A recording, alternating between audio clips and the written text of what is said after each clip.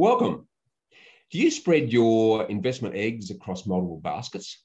Well, it's a general investment principle that diversification can reduce your risk and improve your returns. But there may be times when investors shouldn't diversify. So to discuss this, we're joined by a leading industry veteran, Stuart Weems from Pro Solutions. Welcome back to the show, Stuart. Hey, Bushy, great to be with you. Thanks for the invitation. Yeah, now, look, really interesting subject, Stuart. Very interested in your thoughts on why you do believe that there are occasions when property investors shouldn't diversify.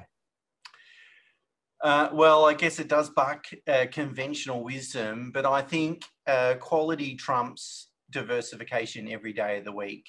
So I would rather own one quality asset, one quality property, and that's all I ever own, as long as it's the best. Let's just assume it is the best property in Australia. Well, I'm always going to do well out of that asset over long periods of time. And the reason for that is just stands to really basic logic, Bushy, is that you can't expect above average returns from an average or below average quality property or asset or investment or methodology. You can apply it across broad asset classes, really. But when we're talking about property, it's really about, the quality of that asset, and really it comes down to the imbalance between supply and demand. So if I had the opportunity, if someone said to me, Stuart, would you like 3 average properties or would you like 1 above average property? I know in the long run that the above average property, as long as we're comparing the same dollar amounts, is going to produce better outcomes for me in the longer run, and also reduce my investment risk. Because if I'm investing in a sure thing, if you like, a really high quality blue chip asset, then I would say my risks are relatively low in terms of the capital growth that asset will generate. Yeah, it's a really good point. And we had a client recently that's really relevant to this discussion that was tossing up. He had $900,000 he could put towards a property, and he was wondering, does he buy 2 at $450 or 1 at $900? Yep. Well, we demonstrated to him that it was worth spending the $900 on a property much closer to the city in a very tightly held location with very strong demand graphics and a demographic of strong and growing incomes. Well, that's a much better proposition than 2 much lower properties much further out. Yep. So it certainly makes a lot of sense. Now, you've recently said that in retirement, we pay for our living expenses in dollars, not percentages. What do you mean by that? Well, look, when comparing investment returns between different asset classes and actually investments within that asset class, of course, percentage returns in that comparison perspective are incredibly important. But when we investing in property to hopefully fund our retirement, we must realise that it's the dollar value of growth, not really the percentage, is the most important thing. So if we look back 30 years ago, in 1991, the median house price between Melbourne and Sydney was appreciating by about $10,000. Now, adjusting for inflation, that's worth about $20,000 in today's dollars. Now, if I'm retired and I'm spending $100,000, then that's 1/5 of my spending. Whereas if we look at the median house price today, and we're assuming long-term sort of average growth of around 6%, which is historically it's been higher than that, but let's just be conservative.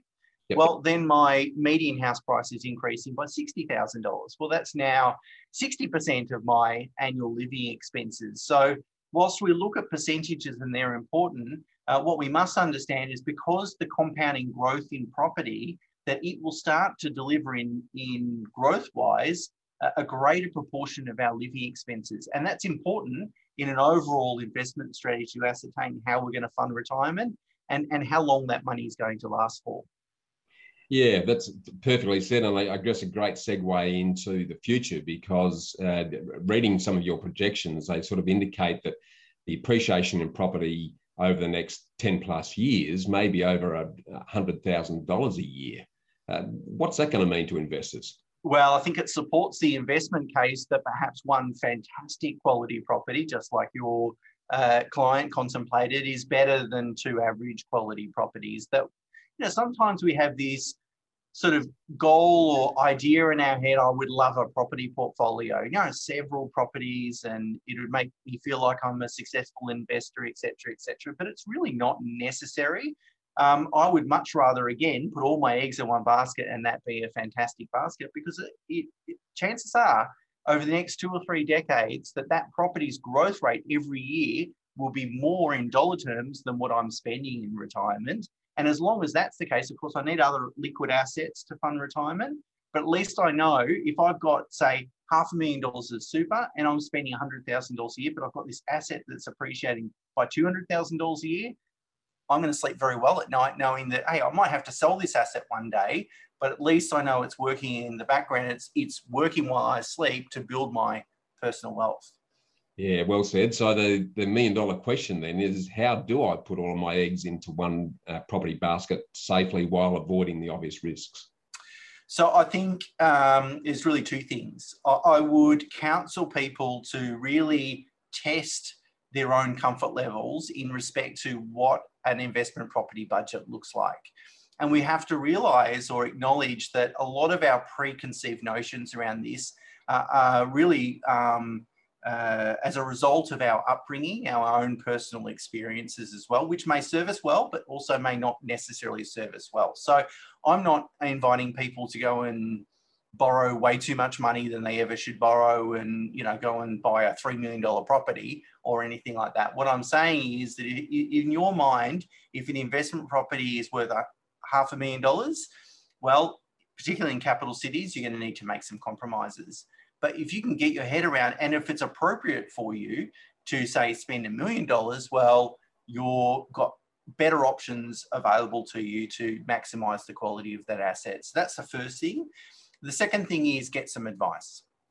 Particularly if you're not an experienced investor, but even if you are an experienced investor, I think it makes really good sense to get some professional advice from a good quality buyer's agent that is a local area expert that has been operating in the market that you're looking at investing in and has been operating that market for many years. So really knows the street suburbs, knows the agents, has been through a lot of the property that, that's available for sale and so forth. And we've got to remind ourselves that just a 1% growth differential on $1 million property in 20 years is equal to $500,000 today. Right? So if by using a buyer's agent, I can make a better decision, and that better decision is going to get me 1% more capital growth, and that's going to cost me 20 grand. Most people go, look, 20 grand to a buyer's agent, that's a lot of money. But if it's going to make me another $500,000 in today's dollars over the next 20 years, it's a no-brainer, right? You'd pay 20 grand, wouldn't you, Bushy, to make $500,000? So every day of the week. Yep. Every day of the week. So they're the 2 things. Push the budget as much as you can, but still obviously within your safe limits, and get some advice.